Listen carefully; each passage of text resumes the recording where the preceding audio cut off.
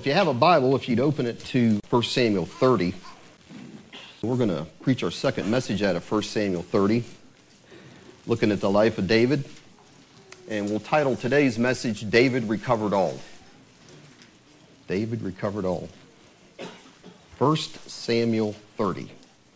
So the last time we looked at how David was rejected by the Philistine lords from fighting with the Philistines against Saul and Israel. And King Achish liked David.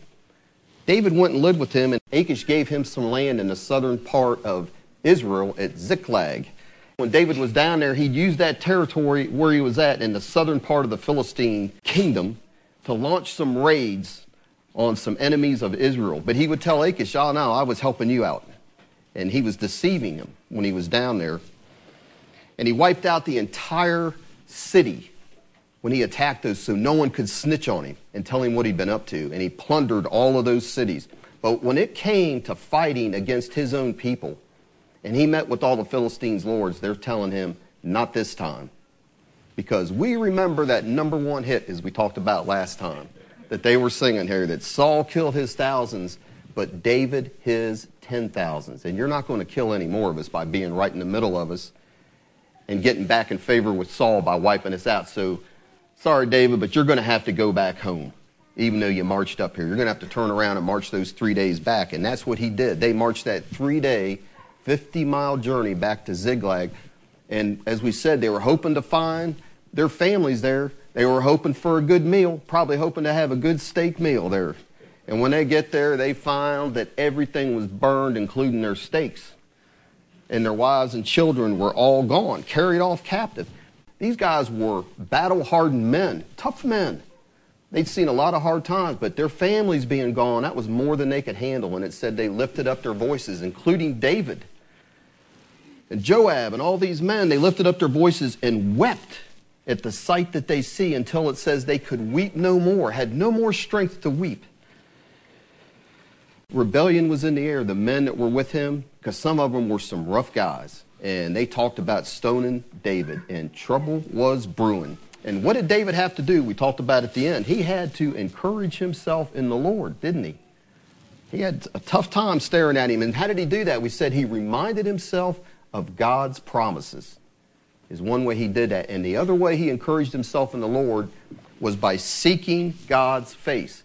Now, I'll say that was pretty much, when you look at David's life, the reason he's called a man after God's own heart, it's not that he didn't make mistakes, because we'll see today, he made a lot of mistakes. When you hear that, a man after God's own heart, you tend to put him up on a pedestal, like we do a lot of people. But listen, everybody, including Paul the Apostle, had to forget some things that were behind and press on forward. Everybody makes mistakes. God has to work things out in our lives. And David made a lot of them. But he would repent, and he basically sought the Lord with things he did. So let's read 1 Samuel 30 and read the first 8 verses. And it says in 1 Samuel 30, beginning in verse 1, it came to pass when David and his men were come to Ziklag on the 3rd day that the Amalekites had invaded the south in Ziklag and smitten Ziklag and burned it with fire, and had taken the women captives that were therein. They slew not any, either great or small, but carried them away and went on their way. So David and his men came to the city, and behold, it was burned with fire, and their wives and their sons and their daughters were taken captives. And then David and the people that were with him lifted up their voice and wept until they had no more power to weep. And David's 2 wives were taken captives, Ahinoam the Jezreelitess and Abigail the wife of Nabal the Carmelite. And David was greatly distressed. Why? For the people spake of stoning him, because the soul of the people was grieved. It was embittered against David, every man for his sons and for his daughters. But David encouraged himself in the Lord his God. And David said to Abiathar the priest, Ahimelech's son, I pray thee, bring me hither the ephod. And Abiathar brought thither the ephod to David. And David inquired at the Lord, saying, shall I pursue after this troop? Shall I overtake them? And he, God, answered him, pursue, for thou shalt surely overtake them, and without fail recover all. But I want to ask a question at the beginning here. I want to ask a question. What brought David to Ziklag in the first place? Did God bring him there? Well, look back. We're in chapter 30. Just look back a few chapters in 1 Samuel 27. And look what it says here. So I said, for the most part, David's life was one to seek the Lord. But look what it says in chapter 27, verse 1. And David said in his heart, I shall now perish one day by the hand of Saul. There is nothing better for me than that I should speedily escape into the land of the Philistines. And Saul shall despair of me to seek me any more in any coast of Israel. So shall I escape out of his hand. So what we have here is, this is one time when David made a move that we don't see him seeking the Lord, do we? Because he's talking to himself. He's talking and devising things in his heart, we read in verse 1. And that is trouble. And I'm just saying one principle we can learn out of this, that it's always trouble when we don't seek the Lord about things we want to do and we just make plans in our own heart. Now, in his graciousness, like he does with David here, a lot of times he can make our plans work out, because we do know it says all things work together for good for those that love the Lord and are called, right? He'll make it all work out. But you may bring some trouble on yourself in doing that. So we need to remember, this is not, if you've read the story of David, which I'm sure you had, this is not his first visit to King Achish. Because clear back in 1 Samuel 21, for the same reason, out of fear of Saul, David fled to Achish. What did he have to do to get away from him? You remember? Said he had to act like a crazy man. He realized, man, I'm in trouble here. He thought he was as good as dead. He was greatly afraid and had to act like a crazy man. And Achish is like, who is this guy? Just get him out of here. I don't want him anymore. That's the only thing that saved him. So David had to escape, and he went to the cave Adullam, and there the prophet Gad came to him. And you know what his word was? He told him to depart, get out of this land of the Philistines. Now this is a word from the Lord. You get out of here and you go back into Judah, where Saul is. He sent him right back to the man that's chasing his life. Now that was the word of the Lord for David. Now he didn't seek the Lord then. That was early on, right after he had escaped from Saul and was on his own. And God was merciful to him. He didn't rebuke him or anything. Just told him, hey, sent that prophet there, said, get you back into the land of Judah, which is what he did. But here in chapter 20, at this point in his life, David has seen multiple times God's faithfulness in delivering him from the hand of Saul. And also by this point, he had had a word from Samuel, from Abigail, from Jonathan, and even from Saul himself. Had said, you are going to reign in this kingdom. Saul's not going to be able to kill you. He'd had 4 different times. Samuel the prophet had spent time with him when Saul was after him. Had to tell him, look, I anointed you. God is faithful. You will reign on this throne. All of that he's got behind him. He had those promises and the faithfulness of God. And if you remember back in chapter 23, we read last time that when he was strengthened, Jonathan strengthened, it says, his heart in the Lord. For example, here's what Jonathan told David. He said, fear not, for the hand of Saul my father shall not find thee, and you shall be king over Israel, and I shall be next to thee, and that also my father Saul knows. He told him that. That was a word from the Lord. And Saul himself knew it. If you're in chapter 27, just look up at the last verse of chapter 26, and look what Saul himself said. And then Saul said to David, blessed be thou, my son David. Thou shalt both do great things and also shalt still prevail. So David went on his way and Saul returned to his place. So right after that, though, next thing we read is David is like, in his heart, surely Saul's going to kill me. Where is he getting that from? And the problem is he's been 9 chapters and a lot of years on the run. And these men with him, they have wives and they all have children. And David's getting weary of running. His men are getting weary of running and are wanting a break. Isn't that what happens sometimes? You just think, man, I've just been through one trial after another. I just kind of like a break. And you kind of quit pressing in. And that's what David did. And he compromises. And just like we have done a lot of times, he makes friends with the world. And what is he doing? We're reading here. He is reasoning in his heart, it says. He's not looking at the promises. Reasoning in his heart. Well, let me ask you, before we criticize David too much, we haven't been through what he's been through, let me ask you a couple questions. Is it easier to seek God's face or watch a movie or talk or sleep or a lot of other things? Which is easier to do? I'll answer that. I could ask myself that. John, which is it easier to do? Well, it's easier to talk. It's easier to watch a movie. It's easier to do a lot of things than seek the Lord. Amen. That's what I think. Or let me ask you, is it a lot of times easier to trust God's promises when we have a trial facing us? Or just reason in your heart about things and not the promises? Isn't it? It's a whole lot easier to reason things out, what you should do. And then guess what happens? We start leaning on our own understanding and we quit trusting in the Lord with all of our heart, as we know the song goes, right? So listen, here's the thing about what we read here. So David wasn't out committing adultery, idolatry, or some gross sin, was he? That wasn't his problem. He's just getting comfortable with the world is what was happening.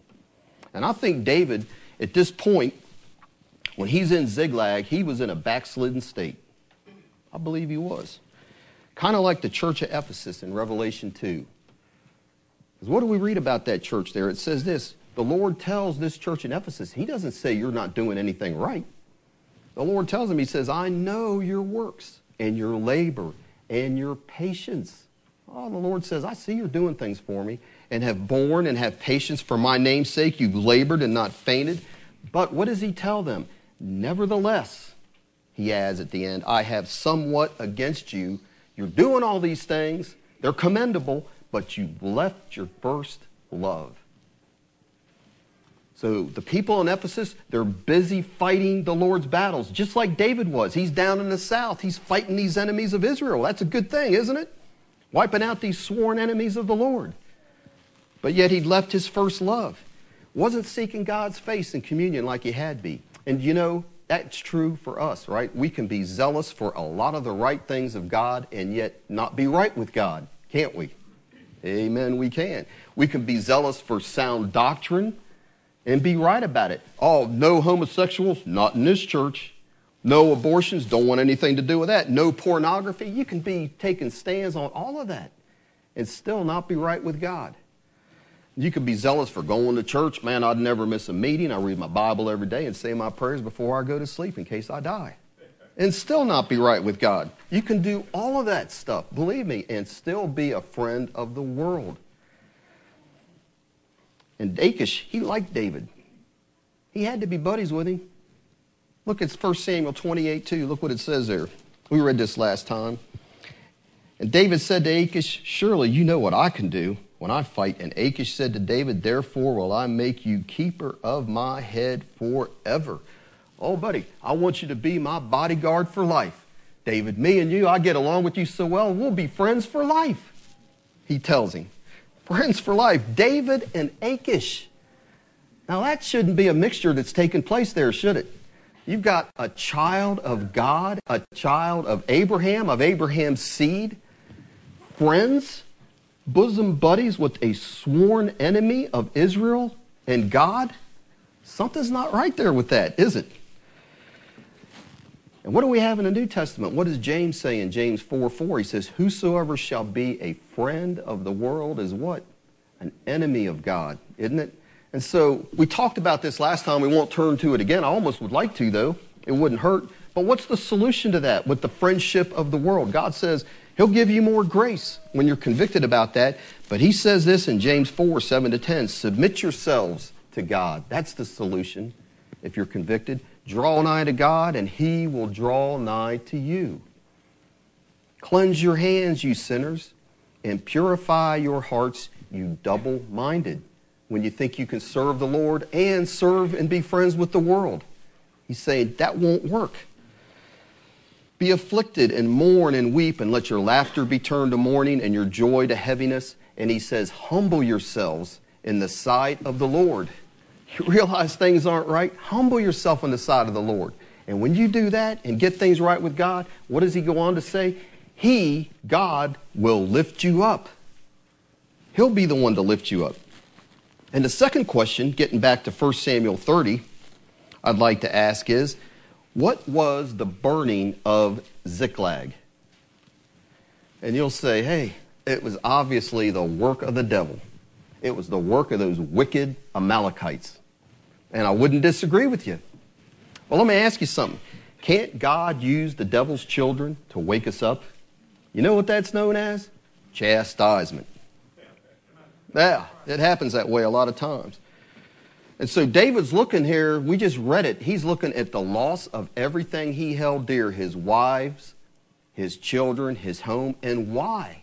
Why did that happen? Because he hadn't sought the Lord and instead had followed his own heart, had gotten in a bad way, living in Ziklag.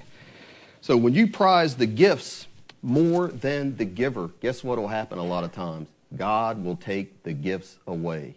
And David's gifts burned, went up in smoke.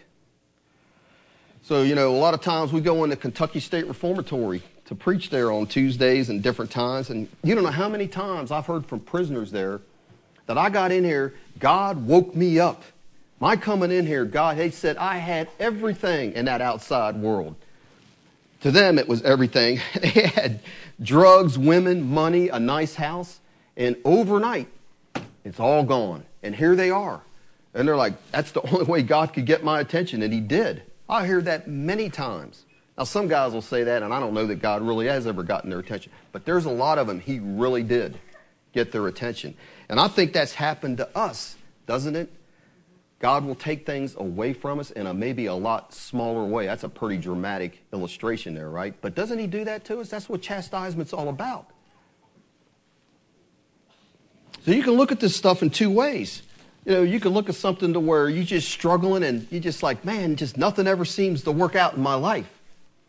Or you could wake up and say, God in his love has brought me to rock bottom to get my attention. No other way you could do that. Because listen, there is nobody, no child of yours or mine would ever call a whipping of love, would they, when they're getting it? Oh, Dad, can I have one of those whippings of love? I haven't had one in a while. No, my kids are running the other direction, right? But you can see it that way later, can't you? I can with my parents growing up. My dad gave me plenty of whippings. I didn't like any of them at the time, but I'll tell you what, I look back and my mom was a strict woman. Left all the spanking up to my dad, but she was very strict. A lot stricter than it seemed like a lot of my friends were, and I didn't like it at the time. But when I look back and get older, I'm saying, man, my mom really did love me. And boy, do I you don't know how many times I thanked her from the age of 21 on up before she died. I really would. Every time, you just don't know, Mom, how much I appreciate how you and Dad disciplined us, didn't spoil us, spanked us when we needed it. So turn over to Hebrews 12. Put something there in 1 Samuel 30. So we haven't talked about chastisement much lately. But Hebrews chapter 12, beginning in verse 5, the writer of Hebrews says this, and he says, and you have forgotten the exhortation which speaks unto you as children, my son, despise not thou the chastening of the Lord, nor faint when you are rebuked of him, for whom the Lord loves. He chastens and scourges every son whom he receives. That's everyone in this room without exception. Nobody's that good that they're not going to get a scourging from the Lord. Everyone. And he says in verse 7, if you will endure chastening, then God will deal with you as with sons. For what son is he whom the Father chastens not? And let me just stop and say this. All chastening is not necessarily because of some overt sin you're committing. It's a way of training. It can a lot of times just be a way of training. Like I said, David wasn't involved in gross sin. He'd sinned, though. He'd made a mistake. He was living in unbelief and was backslidden from the Lord. But God's plan for us as with David is to just get us back right. And we'll see, to partake of his holiness. In verse 8, but if he says, if you're without chastisement, whereof all are partakers, then you are illegitimate, we'll say, and not sons. So everyone's going to get it. Furthermore, we have had fathers of our flesh which corrected us, and we gave them reverence. And shall we not much rather be in subjection unto the Father of creation, the Father of spirits, and live? For they verily for a few days chastened us after their own pleasure. But why does God chasten us? For our profit. He's not even really getting anything out of it. He does chastening for our good, that we might be partakers of his holiness. So everyone wants to be happy. That's the way you're really truly happy, is when you're holy. Verse 11, now know, and there is the word know, not some, no chastening. Let me emphasize that. No chastening for the present, when it's going on, seems to be joyous. Does it? But grievous. Nevertheless, afterward it yields the peaceable fruit of righteousness unto them which are exercised thereby. Because of that, he says, lift up those hands which hang down. You're being chastened. Get your hands up. You lost your job. Rejoice. God's doing a work in you. And the feeble knees, and make straight paths for your feet, lest that which is lame be turned out of the way, but rather let it be healed. So no one, he says, if you like the pain of chastisement, there's something wrong with you. No one likes it, right? You need prayer if you do. But it says, nevertheless, afterwards, when it's all over, let God's chastening hand, if that's what's happening to you today, do its work in you. Or if he's just training you in some way, you're going through a tough time, it might not be because of sin, but let that training have its work in you, that you can be a partaker of his holiness, because he's only doing it because he loves you. And let me ask you the next question I'm moving on to here. If you go back to 1 Samuel 30, so we just read in Hebrews 12 that when you are chastened, it's not pleasant, but there's an afterward to it, when it has a positive effect, and you can see, man, I'm glad that happened to me. Now that it happened, looking back at the time, it was miserable. So what was the afterward for David? You know, many would say that the afterward, the joyous time for David, was when he recovered all, when he got his wife and his kids back and all that. I would disagree with that. And I would say the greatest thing David recovered was not his family and his possessions. You know what it was? It was his relationship with God. He was back restored and had the presence of God. Because he had to repent, and I believe that's what happened here. When it says he was greatly distressed in verse 6, for the people spake of stoning him, because of the soul of the people was grieved, every man for his son. And David had to encourage himself in the Lord. He hadn't been doing that, had he? Back in chapter 27, we saw he wasn't encouraging himself in the Lord and his promises, was he? So he had to repent. He had to encourage himself, first of all, that I know God is a forgiving God and has forgiven me for this, for what I've done, and is going to bring me back. And yes, he started going through those promises again from all the ones he had heard. And he's no longer saying, surely Saul's going to kill me. He's like, surely God will make me king. And that's what he's doing. And then he inquired of the Lord. And like we said, he wasn't doing that, none of those two things. He wasn't doing that back in chapter 27 when he came to Ziklag, was he? He wasn't encouraging himself in the Lord, and he wasn't seeking the Lord. He's just doing what he thinks is the best thing to do out of his own reasoning. He forgot the promises of God, and he inquired in his own heart. But guess what Ziklag did? It woke him up. He was far from God, and he realized that. And that's what chastisement, which all of us, if you haven't yet, it's coming your way. You just got saved last week. Guess what? Chastisement's coming that little man's way. Just got saved last week. That's a guarantee. But it's designed to do what? To bring us back into communion with God, to wake us up. So listen, we all know this verse, Revelation. You don't have to turn there. Revelation 3:17. The Laodicean church, what did they say? They said, because the Lord tells them, because you say, I am rich and increased with goods and have need of nothing. So what my point is, if David getting everything back was the greatest blessing God could give him, then why would Jesus say that to these Laodiceans? They had everything in the natural. That was a wealthy city. They were rich and increased with goods, and in the natural had need of nothing. But what was Jesus' message to that church? You are pitiful. He says, don't you know you're wretched, miserable, poor, blind, and naked? That was his message to the church. He says, you all are rich, but you need to buy some things that you don't have. You need to buy some trials, some holiness, and get your eyes to where you can get some spiritual insight to what life is all about. And it's not about having all these things and having a good job and a nice house and all a happy little family and a nice family with obedient kids. Well, that's a blessing. None of that stuff's bad. But that's not what it's all about. Because he goes on to say, hey, that's a rebuke. As many as I love, there's that love again. I rebuke and chasten, is what he told the Laodiceans. Repent, therefore, be zealous, therefore, and repent. And he's telling them, he's rebuking them for their self-satisfied lifestyle. But he's saying, in doing that, I really love you to tell you that. That's what he told those people. And they need to repent. Repent of what? Because they're finding their highest pleasure in something other than God. That's what their problem was. Rich and increased in goods and have need of nothing.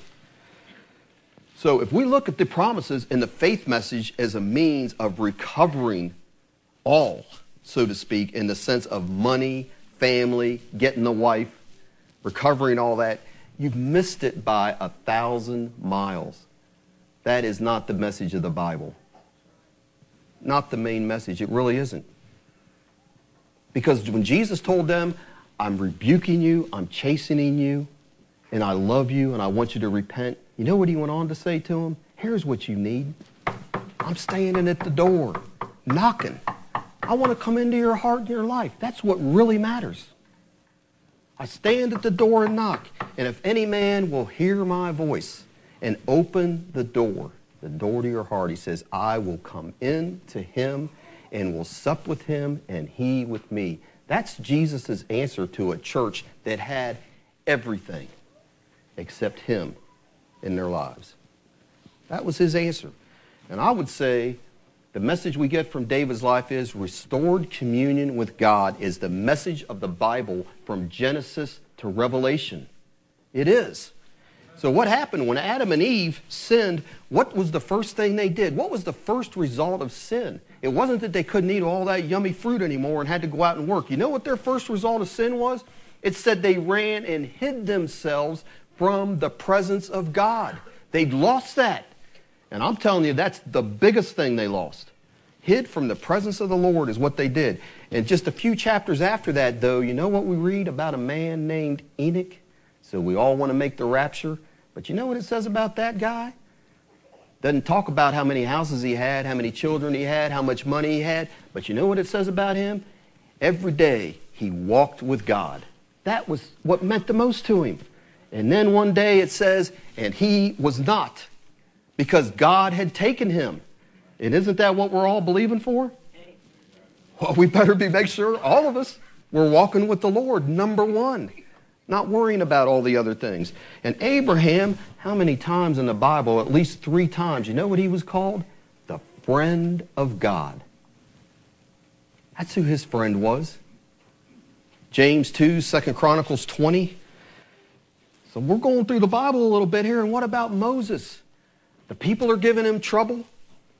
And God says, look, you and the people, Moses, you can go on into the promised land, but I'm not going with you.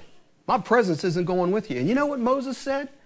I could have the land flowing with milk and honey, all the blessings you're talking about. But he says, if you won't go in with us, it's not worth going into. I don't want to go. And that's the way it should be for all of us. Your presence doesn't go with me, Lord, life's not worth living. David later wrote this in Psalm 27. He says, one thing have I desired of the Lord, and that will I seek after, that I may dwell in the house of the Lord all the days of my life, to behold the beauty of the Lord and to inquire in his temple. David said that is the one thing he desired above all else. Don't hear him talking about his wife and kids, and I'm sure he loved them.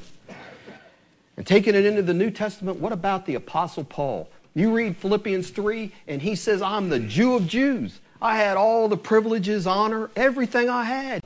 He was a high and mighty Pharisee. Would have had all the money, all the upstanding privileges. And at the end, though, he says, it's all dung as far as I'm concerned. And he said, this is all I care about, that I may know him and the power of his resurrection and the fellowship of his sufferings, being made conformable to his death.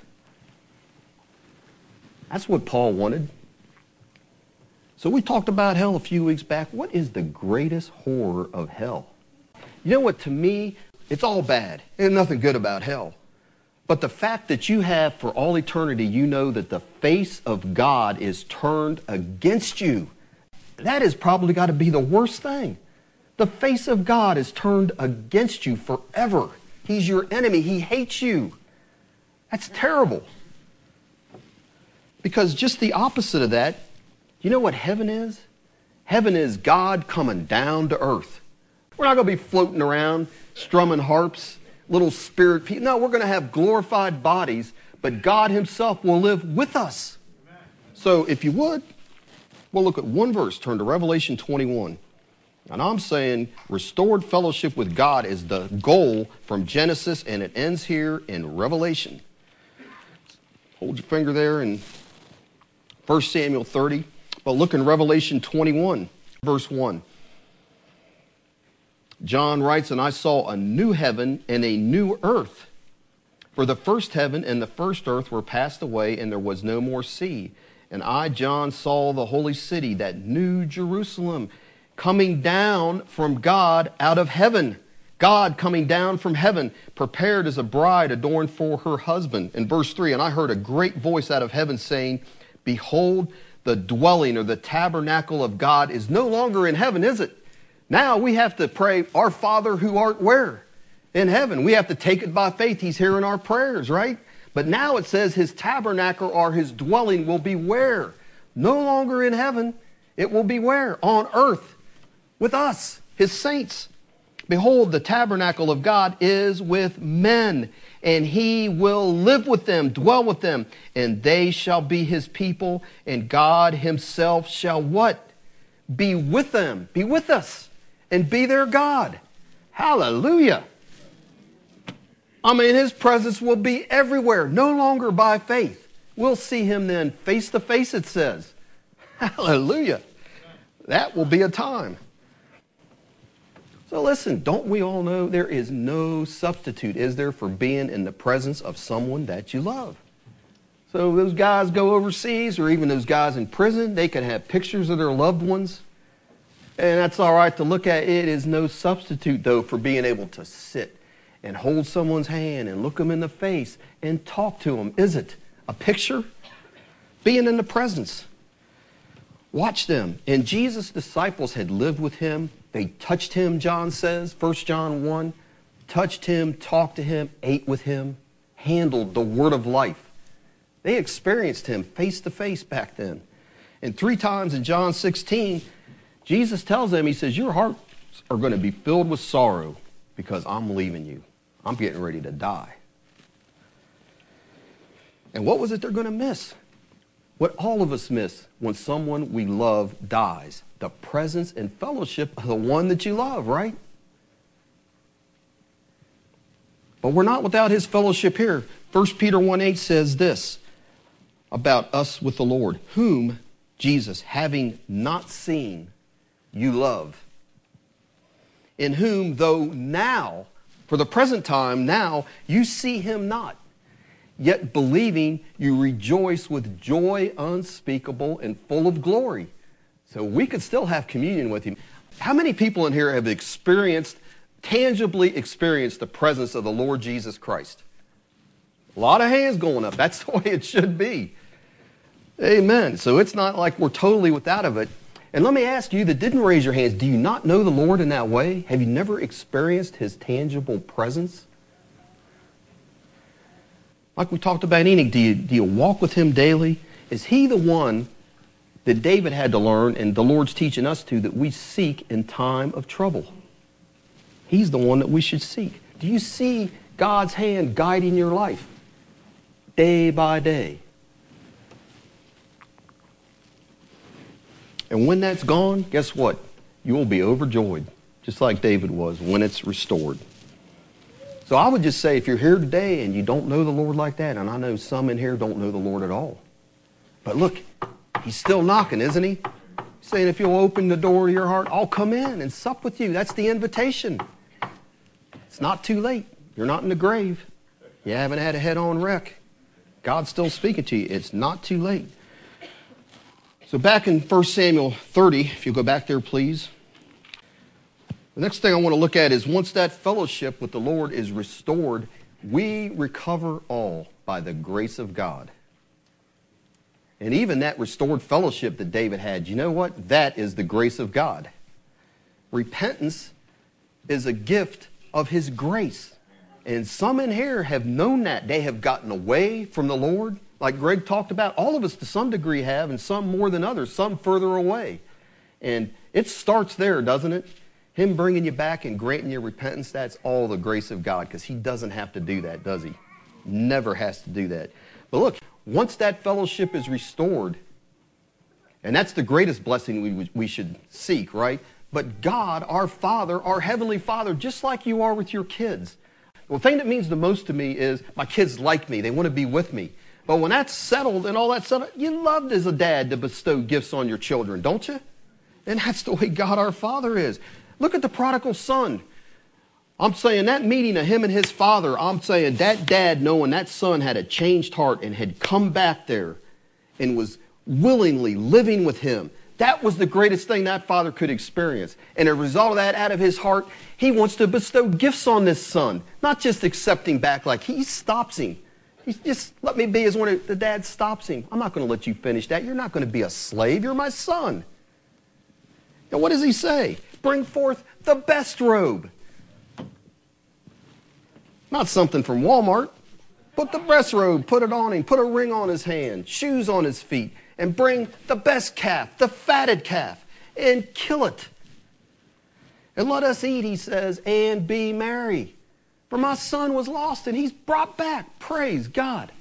I'm rejoicing, the angels are rejoicing, and I want to bestow gifts on him. And we should receive them gladly, shouldn't we? The gifts he wants to give. And what was God's gracious word to David once he got his life back right with him? We just saw it. 1 Samuel 30, verse 8, what does he say? And David inquired of the Lord, saying, shall I pursue after this troop? Shall I overtake them? And here was the Lord's answer. Oh, pursue, for you will surely overtake them, and without fail recover all. And that is where he's back in fellowship, and I'm saying his obedience and the grace of God are working hand in hand. You know why? Because you go on and read the story after that. He tells him to pursue after him. Well, guess what? He starts pursuing. You're looking at a vast desert, and these Amalekites are nomads. They don't have some particular place they're going. And you look at that vast desert, it's like, where would you begin? How would David have known where to go? He'd have been clueless. But we see the providence of God, his gracious providence being displayed, his sovereign, gracious providence. Because what happens? Here, an Amalekite has a sick servant, an Egyptian, and being full of the devil, you know what he did? He left him for dead. But God's hand was in it, didn't he? And that's God's grace in action, because David revives that young man, and he's been 3 days with no food and water, and he was sick to begin with. God had to keep him alive for David to find him. But this is what God will do once you're back in fellowship with him. His grace just comes in, and he's leading and guiding and sovereignly bringing things to pass. That word, you will recover all. So David revives the young man, and what does that young man do? He says, yeah, I can take you there. Just promise me you won't kill me. But David's not like that. I won't kill you, and takes them back to their families and their goods. He says, I know right where they're at. And David had no way of knowing. And that's God's hands in that. And David recovered all, didn't he? He could take no credit for it. Just like us. You got a good job. God blessed you with something. He restored your health. Don't take credit for any of that. It's not because you're eating healthy and exercising. That doesn't hurt. It wouldn't hurt me. But I'm saying that's not the reason you're restored to health. David knew who was responsible for his restoration. So we're in chapter 30. Look in verse 19. Verses 19 to 25. Listen to this. They find him. Verse 18, David recovered all that the Amalekites had carried away, and David rescued his 2 wives. And there was nothing lacking to them, neither small nor great. neither sons nor daughters, neither spoil nor anything that he had taken to them. David recovered all, says it 3 times. And David took all the flocks and the herds which they drave before those other cattle and said, this is David's spoil. And David came to the 200 men which were so faint that they could not follow David, whom they had made also to abide at the brook Besor. And they went forth to meet David and to meet the people that were with him. And when David came near to the people, he saluted them. And here's the kind of people David had to hang around in the wilderness. Then answered all the wicked men and men of Belial and of those that went with David. And they said, because they went not with us, we're not going to give them aught of the spoil that we have recovered, save to every man his wife and his children, that they may lead them away and depart. And then said David, you shall not do so, my brethren, with that which the Lord has given us, who has preserved us and delivered the company that came against us into our hand. Well, look, here's what wicked people do. Verse 22, they said, we will not give aught of the spoil that we have recovered. They're taking full credit for him. And David had to he was nice about it. These men have been loyal to him for years. He has to correct them in the next verse. He says, you shall not do so, my brethren. He's talking nice to them, but he sets them straight with that which the Lord has given us. He recognized it is God's grace from beginning to end that I'm back here restored and we have all this. We would have never found this. And if justice was done, we would have never had anything. It would have all stayed burned and our wives gone. He recognized that. Listen, everything we have is from the grace of God, is it not? Spiritually, physically, anyway. 1 Corinthians 4:7, what do you have that you did not receive? Including our next breath. Now, if you did receive it, Paul wrote, why do you boast as if you did not receive it? And that's the way the heathens boasted, but not King David. So look, what we're seeing here is David went from the utter hopelessness of that chastisement to what? The joy of full restoration. So look, turn over to Psalm 126. This is what David was like. Psalm 126, beginning in verse 1, it says, when the Lord turned again the captivity of Zion, we were like them that dream. Then was our mouth filled with laughter and our tongue with singing. And then said they among the heathen, the Lord has done great things for them. The Lord has done great things for us, whereof we are glad. Turn again our captivity, O Lord, as the streams in the south. They that sow in tears, they shall reap in joy. And he that goes forth and weeps, bearing precious seed, shall doubtless come again with rejoicing, bringing his sheaves with him. And Israel, that's what this psalm is all about. They, because of their sins and their idolatry, had been carried away, far away, into captivity, into a foreign land. The city and the temple, like David's city, was laid waste. Nothing there. A severe chastisement from the Lord.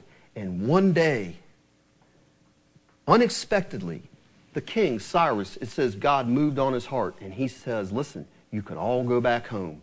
I'll give it all back to you. I'll give you all the utensils. I'll give you whatever you need. You go back and you can build your city and build your temple.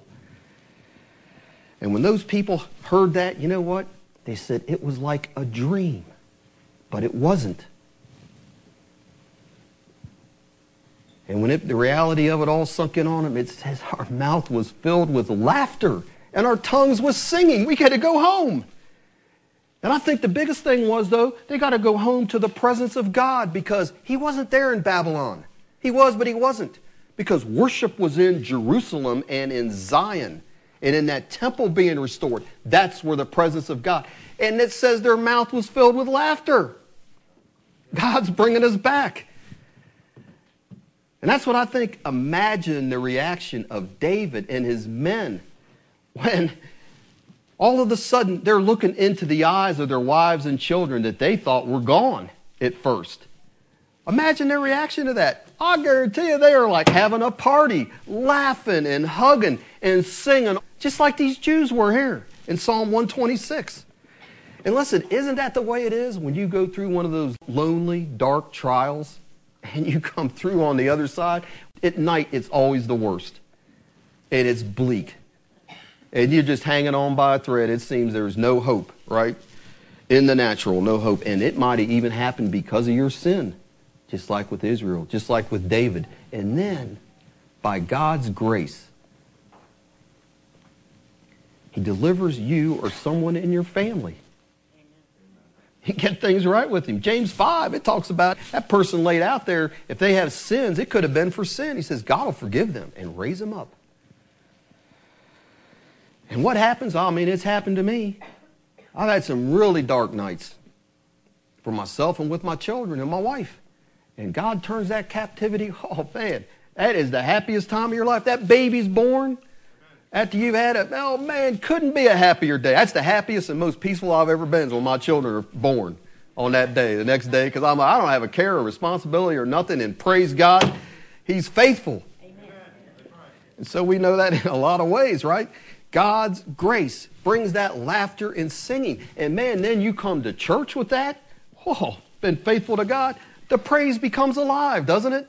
And you can't wait to get your hand up to be the first one to testify of God's faithfulness, right? Amen. The Lord has done great things for me. There's nothing wrong with saying that and sharing that. So listen, today we're having communion in recognition of the atonement of our Lord, right?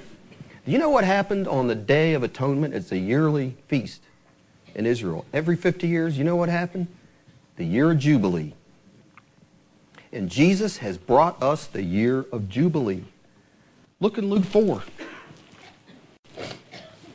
verses 18 and 19. Luke 4, 18 and 19. It says this, He comes out of the wilderness. He was led by the Spirit into the wilderness, and it said He came out full of the Spirit. In verse 18, He preaches this, the Spirit of the Lord, out of the prophet Isaiah, He's preaching, is upon me because He has anointed me to preach the gospel to the poor. He has sent me to heal the brokenhearted, to preach deliverance to the captives and recovering of sight to the blind, to set at liberty them that are bruised. In verse 19, to preach the acceptable year of the Lord. That's the year of Jubilee. That's what that's talking about. He's anointed to preach the year of Jubilee. Every 50 years it would happen. A blast would go forth on the ram's horn on the Day of Atonement. It was a time of rest for all the poor. The poor could glean from the fields, get whatever they wanted to out of the fields. All the land that had been sold went back to the original owner. Didn't matter what had happened in between it. It all went back to the original owner for free. They recovered all for free. And every Israelite that had sold himself into bondage had to be released on that day, them and their children. And guess what? Jesus came and said, your bondage to the devil is over. I'm preaching now. It's the year of Jubilee. You've been set free. But you know what? Here's the thing we need to understand. You know, there was somebody before him, though, wasn't there? Because this is the principle we need to see in the Bible. Who came before Jesus? John the Baptist. And what did John the Baptist preach? A baptism of what? Repentance. So those multitudes coming to Jesus, because multitudes came, not everybody, but multitudes came to John and were baptized by John. And John was pointing to the Lord Jesus Christ. He says, bring forth fruits of repentance. These people had repented. And as a result of that, God bestows His gifts through the Lord Jesus Christ, right? Restoration comes to them. And that's God's pattern. Chastisement. They'd been a long time. It'd been real quiet since Malachi coming into the New Testament. Chastisement, repentance, forgiveness, and blessings. That is God's pattern. But because of Jesus' atonement that we're going to partake of today, we are living forever in the year of Jubilee. It's now. Look what He says in verse 21. You're still in Luke 4. Look what the Lord says. And He began to say unto them, this day, that was back then, is this scripture what? It's not waiting to be fulfilled. He said, this day, this scripture, the year of Jubilee is fulfilled. And it's never going to be unfulfilled for God's people. So we're living in that time, aren't we? We're free. We really are free. Everything has been that we lost in the fall has been restored to us by the grace of the Lord Jesus Christ. He has recovered all. He has. The devil has no more rights to oppress us spiritually with his spirits, with his sickness. He doesn't, does he? I mean, what does it say up there? Surely He told David, surely you will recover all. Surely, it says, he has borne our pains and carried our diseases. Is that not true? It is true. Amen, it is. And listen, if we've repented and our lives are right with the Lord, we need to believe it and fight for what is ours. We do. Just like David, he didn't just stay there. He went and got it. And it said they started fighting those Amalekites in the morning. Had to be a lot more of them than there were of David's men. Went all the way through nighttime. All day long he fought them and recovered all, didn't he? You turn to one last scripture, Matthew 15. Jesus has recovered all. So Matthew 15 and verse 29. Says this, and Jesus departed from thence and came nigh unto the Sea of Galilee and went up into a mountain and sat down there. And great multitudes came unto him, having with them those that were lame, blind, dumb, maimed, and many others, and cast them down at Jesus' feet. And what happened? He healed them, insomuch that the multitudes wondered when they saw that the dumb to speak, the maimed to be whole, the lame to walk, and the blind to see. It says they glorified the God of Israel. Do you know what it means to be maimed? Maimed means you have a disabled limb. A limb that can't do what the body is supposed to be able to allow it to do. Like the man with the withered hand. And we have people here that are maimed. And we have people here that are lame. And people here with a lot of other issues. And what does it say? They put them down at the feet of the Lord Jesus Christ. And what does he say he did with all of them? He healed them all. Insomuch. So we're talking about when he restores the captivity of the Jews. He said they thought it was a dream. And then their mouth was filled with laughter and singing. And what does it say to people when they see these miracles taking place, these multitudes miraculously by the Spirit of God healed like that? It said they wondered. This is like a dream we're seeing. But yet it wasn't, was it? Just like with Israel. Oh, and then it says their mouth was filled with joy. Look, and they glorified the God of Israel. The Lord has done great things. Amen? And can that not happen here? Like Scott said, we are a charismatic church. And it's for all of us. All of us should be convicted by this. What does Paul say repeatedly in 1 Corinthians 12 to 14? Seek earnestly the best gifts. He's got 13 in there, not so you can be glorified, but out of love for others. And we've got a lot of needs. And so who's going to be the people or person or people that are going to seek God and get his anointing like Jesus did and have that anointing on him to minister life? Because it's all been recovered. There's no reason for us not to have it. The year of Jubilee has already happened. We're not waiting for it to happen. That's why we read verse 21.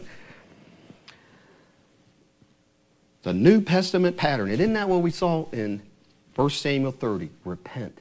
Come back to God and complete restoration. So, what's revival all about? Here's the famous revival verse. We'll end with this. 2 Chronicles 7. If I shut up heaven, here's the principle again, that there be no rain, or if I command the locusts to devour the land, or if I send pestilence among the people. If that happens, that's the chastisement. God says this, if my people, which are called by my name, as a result of that, shall humble themselves and pray and seek my face and turn from their wicked ways, he says, then I will hear from heaven and I will forgive their sin and will heal their land.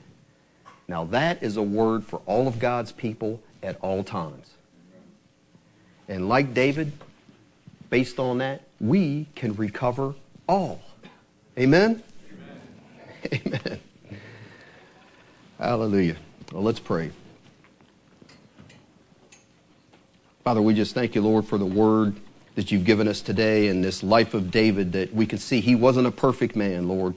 Had many faults, but one thing he did have was a heart to seek you by your grace. You never let go of him and always brought him back and taught him lessons, Lord. And you're teaching us lessons today. And this year coming up, Lord, just ask that we'll learn to submit to you, to be trained by you, to be brought into holiness by you, Lord, that we can see the restoration of all things, Lord. We need your help and the power of your Spirit in this church.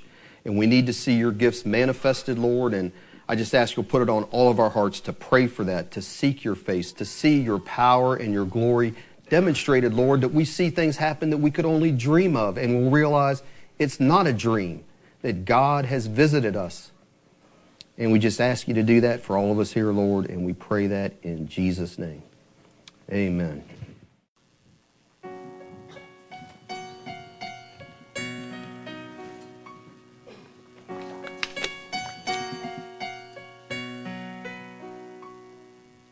Father, how sweet must be the pleasure you find in your eternal Son. For long before you made the heavens, both you and he rejoiced as one. And long before you formed the angels, before you made the day and night, Jesus exalted in your presence, and he was all of your delight.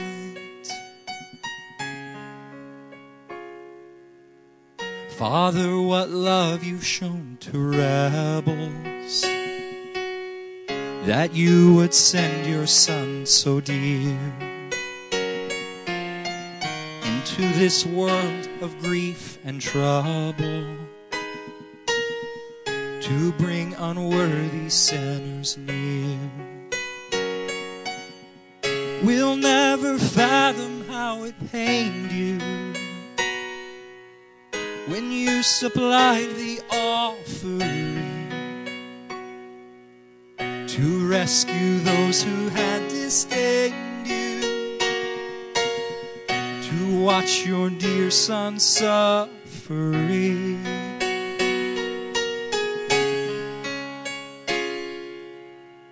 Jesus, it fills our hearts with wonder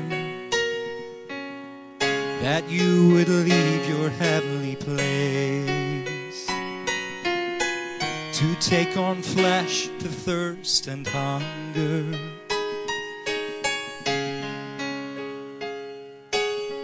to save the ones who spurned your grace. You came to forfeit every mercy, to die that mercy we would find. And then you hung alone in darkness, so in our hearts your grace would shine.